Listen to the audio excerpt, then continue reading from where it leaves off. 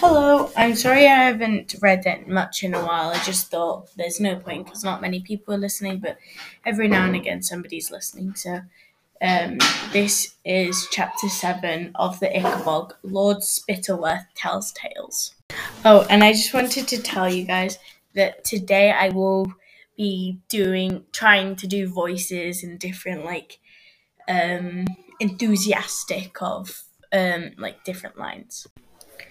The night the two lords dined, as usual, with King Fred after some sumptuous meal of Baronsworth venison, accompanied by the finest Jeroboam wine, followed by a selection of Kurtzburg cheeses and some of Mrs. Beamish's Featherlight Fairies cradles.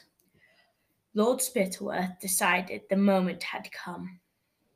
He cleared his throat, then said, "I do hope, Your Majesty, that you weren't disturbed by that disgusting fight among the children in the courtyard this afternoon." "Fight?" repeated the king, who'd been talking to his tailor about the design for his new cloak, so had heard nothing. "What fight?" "Oh dear, oh dear, I thought Your Majesty knew," said Lord Spittleworth, pretending to be startled. Perhaps Major Beamish could tell you all about it." But King Fred was amused rather than disturbed. "Oh, I believe scuffle amongst children are quite unusual, Spittleworth."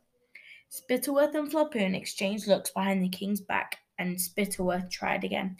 "Your Majesty is as ever the very soul of kindness," said Spittleworth. Of course some kings,"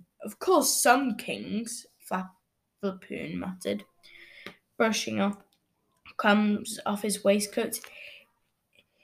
"If they'd heard that a child spoke of the crown so disrespectfully." "What's that?" exclaimed Fred, the smile fading from his face. "A child spoke of me disrespectfully?" Fred couldn't believe it. He was used to the children shrieking with excitement when he bowed to them from the balcony. "I believe so, Your Majesty," said Spittleworth, examining his fingernails.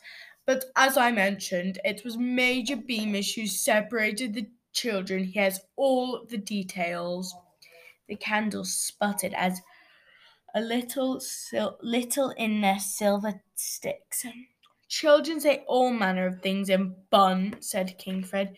"Doubtless that the child meant any harm." "Sounded like bully treason to me," grunted Flapoon.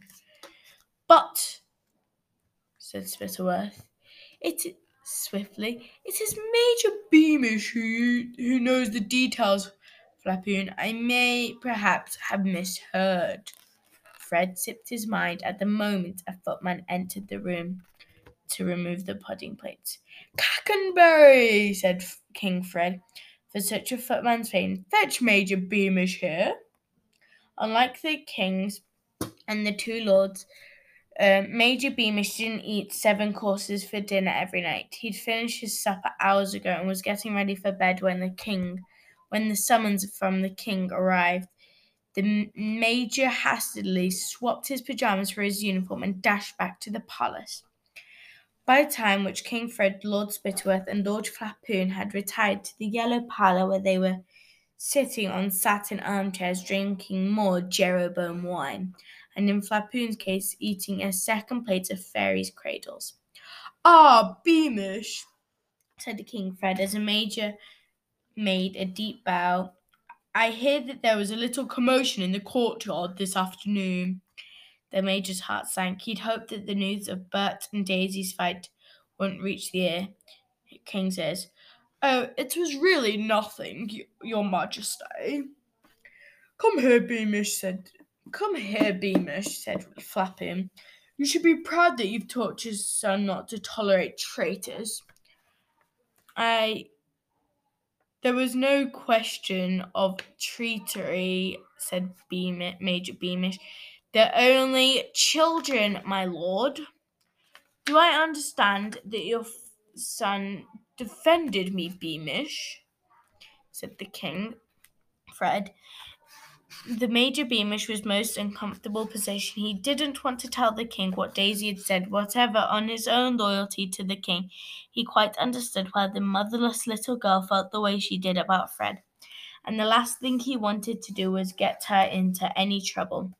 At the same time, he was well aware that there was 20 witnesses who could tell the king exactly what Daisy had said, and sure that if he lied, Lord Spittleworth and Lord Flappoon would tell the king that he, Major Beamish, was disloyal to his teacheress.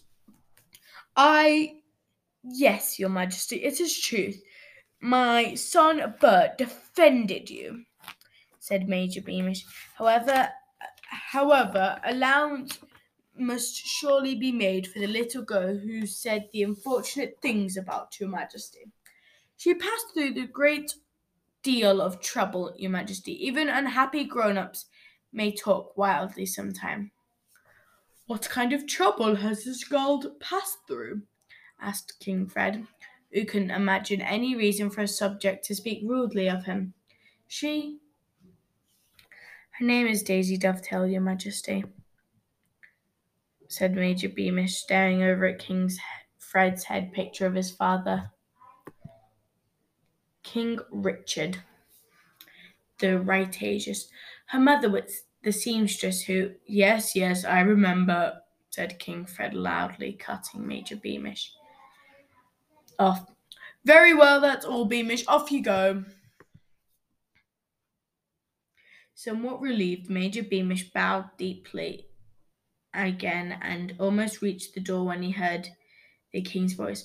What exactly did the little girl say, Beamish? Major Beamish paused with his hand on the doorknob. There was nothing else for it but tell the truth.